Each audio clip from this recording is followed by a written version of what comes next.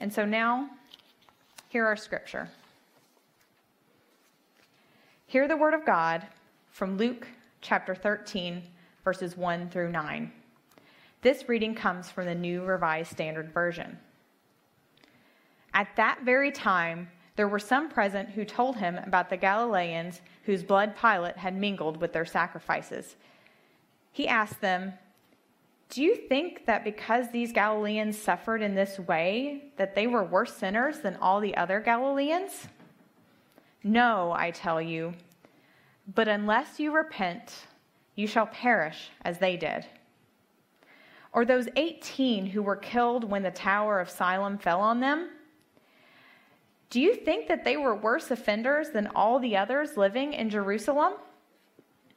No, I tell you, but unless you repent, you will all perish just as they did." And then he told this parable. A man had a fig tree planted in his vineyard, and he came looking for fruit on it and found none. So he said to the gardener, "See here, for 3 years I have come looking for fruit on this fig tree, and I still find none. Cut it down. Why should it be wasting the soil?" He replied, "Sir, let it alone for 1 more year, until I dig around it and put manure on it. If it bears fruit next year, well and good. But if not, you can cut it down." The word of God for the world. Thanks be to God.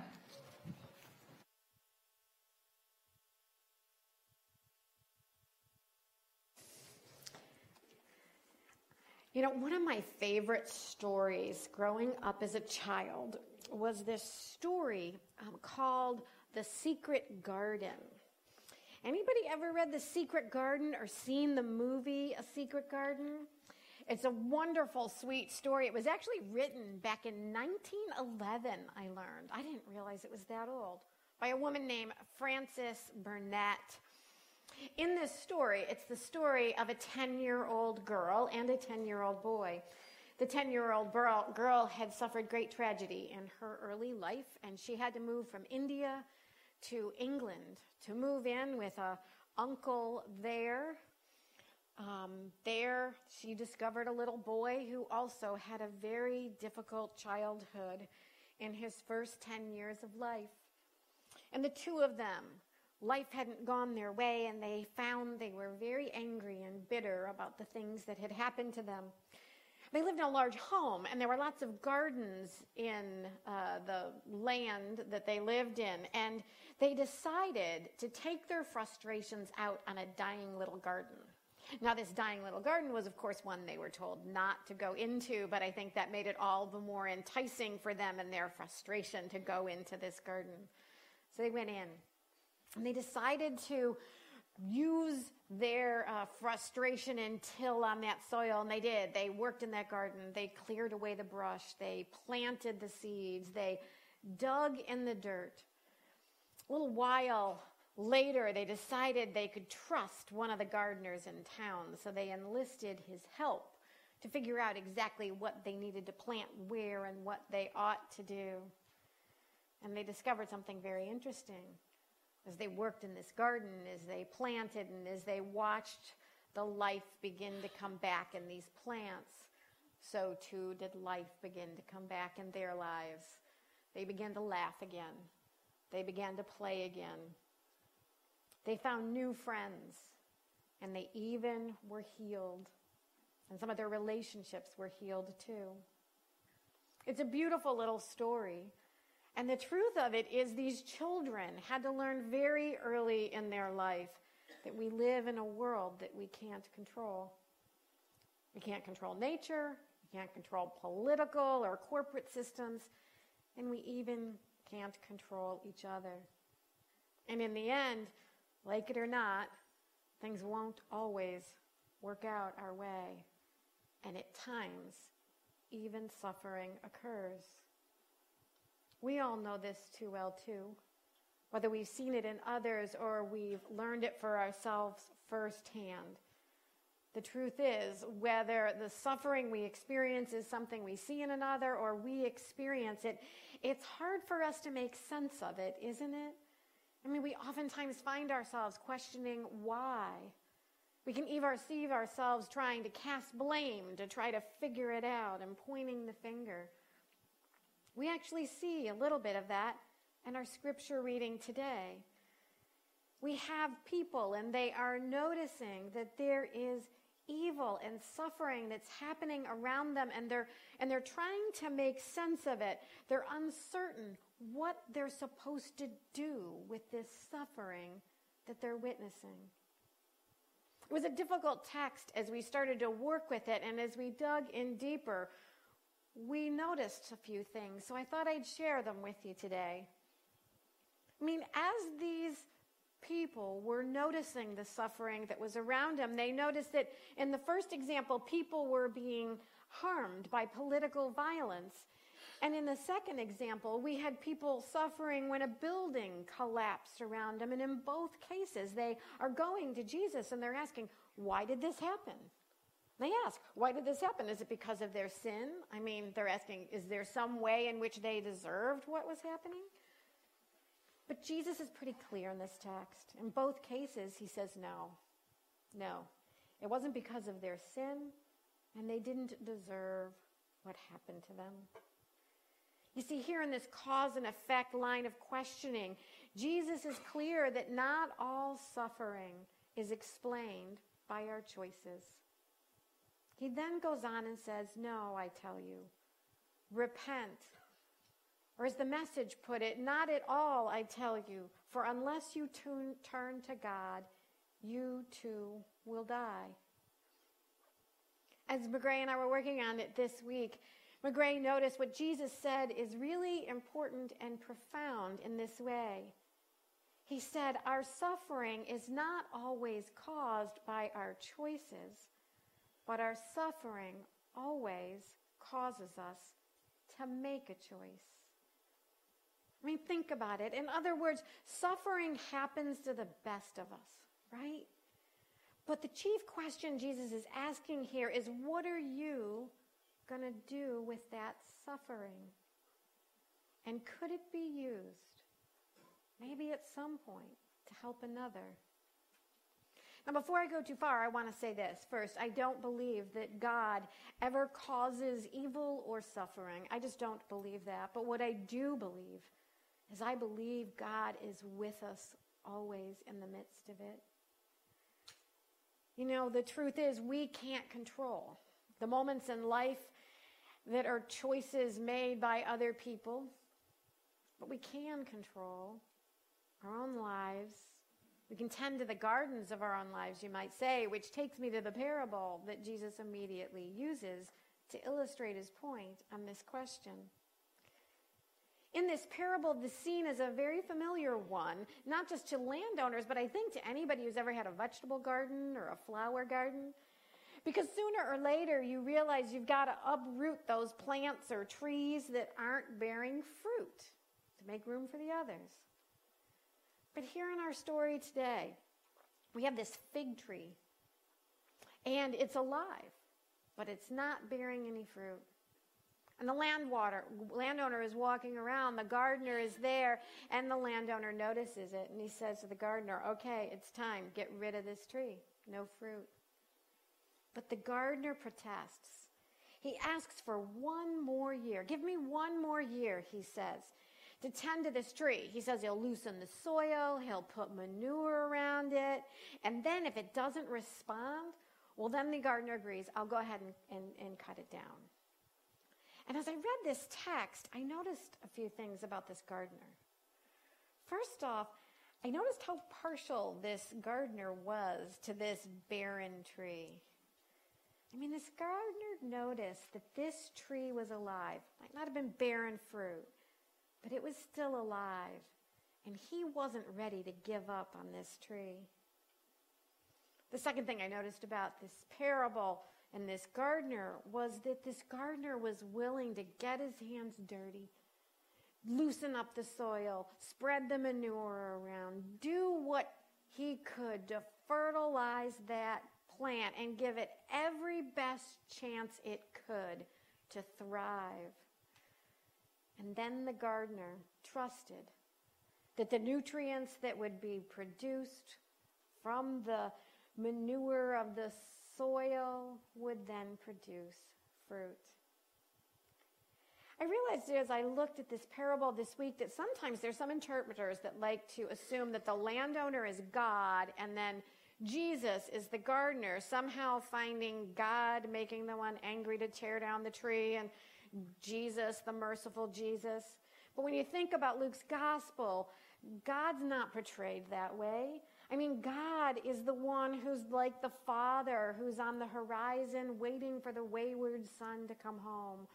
Or like the woman who is lost a coin and sweeps her entire house until she finds it and then throws a party to celebrate. Everything that was lost is now found.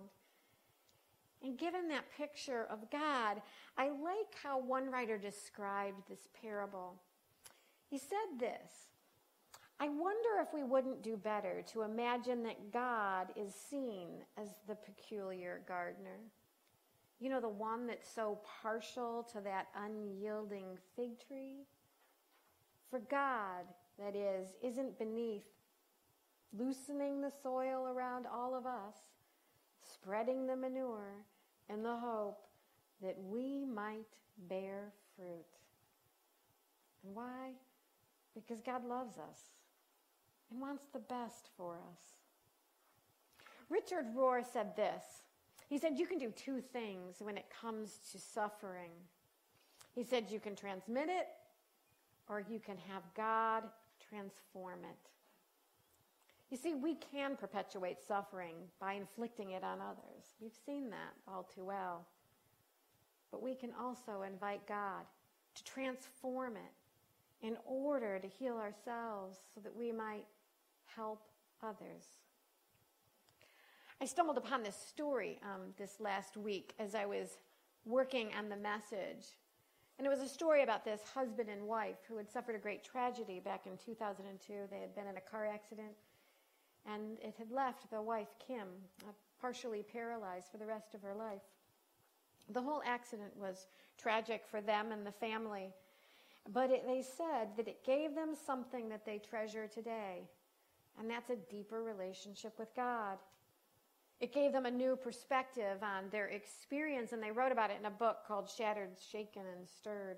And listen to what they said about their experience. They said God didn't want us to suffer. But God allowed the circumstances and enabled us to further rely and depend and lean on Him. It allowed us to be closer to God.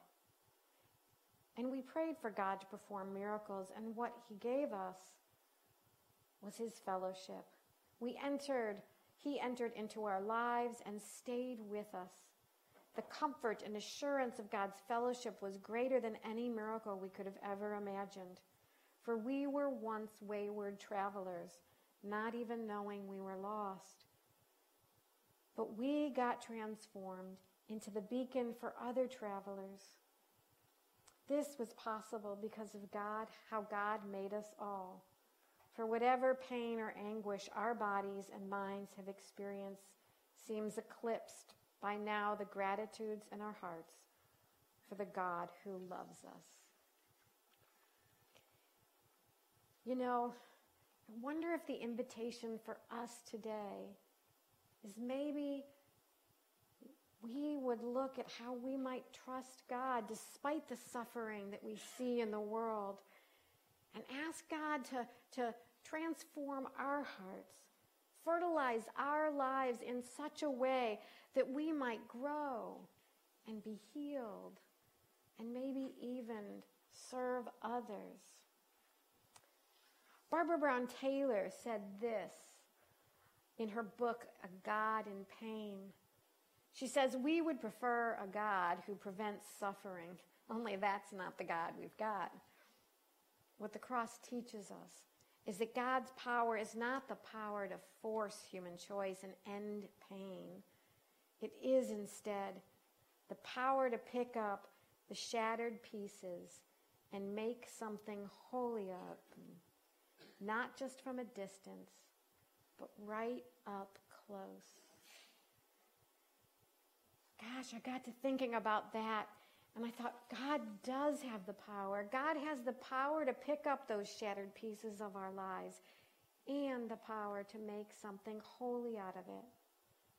I mean, getting unstuck from evil or suffering isn't easy business. And let's be honest, it can feel like the manure in our life just stinks, right? I mean, you all have been there. And it takes some time to work through some of the stink that we see in the world and in our lives. But here in this passage, I am reminded that God can take that stinky manure and those shattered pieces of human life, and God can fertilize our lives and make it holy from it. And I know this because I've seen it in so many of you.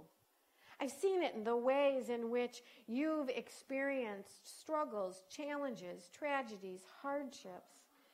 I've seen it in people who've lost jobs, experience the pain of what that's like and what they go through to then turn around and be a source of encouragement for another.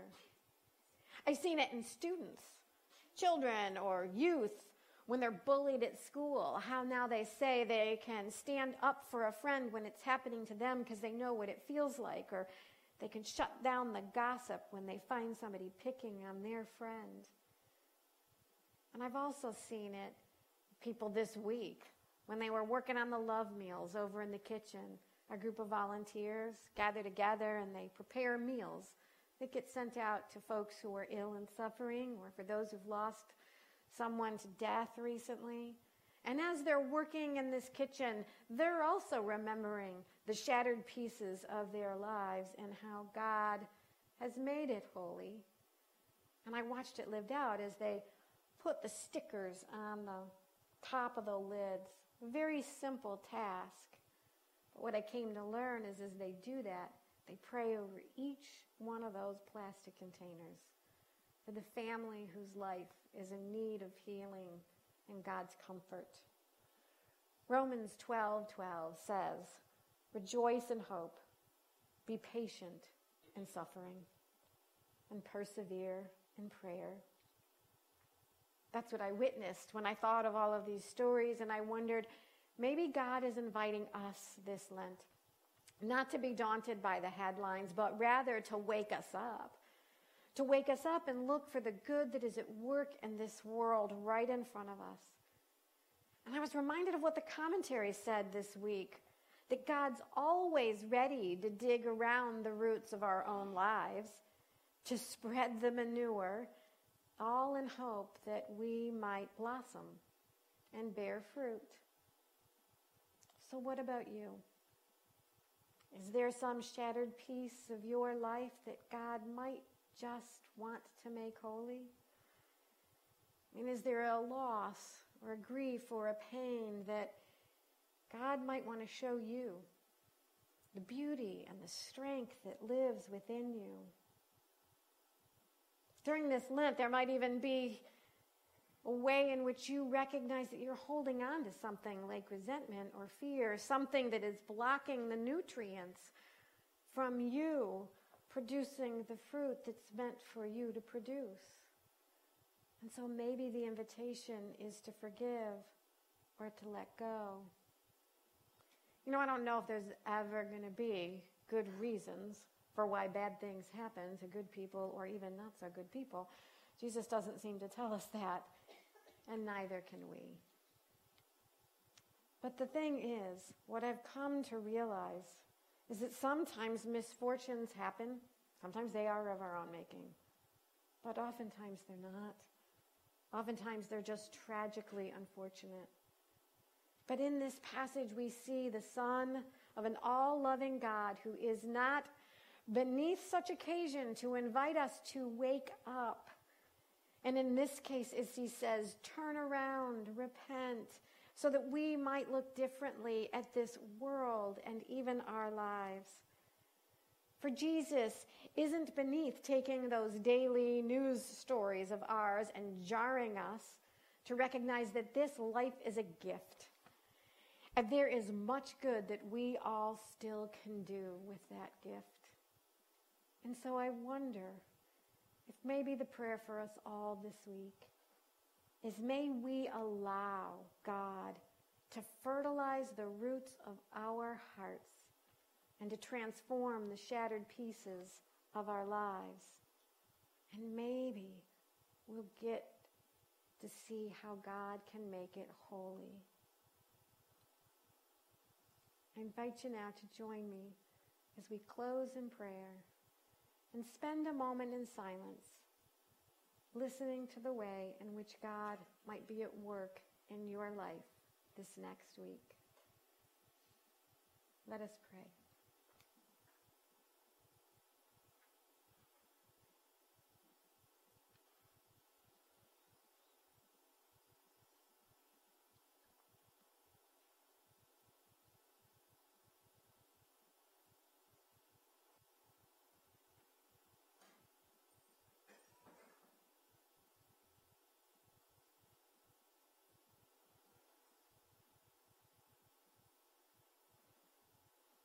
Oh, gracious God, we give you thanks for your love that is always with us. We give you thanks for your forgiveness that is always available to each of us. Empower us to follow the example that you set before us, that we might both forgive others and seek forgiveness for ourselves. Help us to participate in your work in this world, to reconcile it all to your love. Remind us daily that we are your beloved,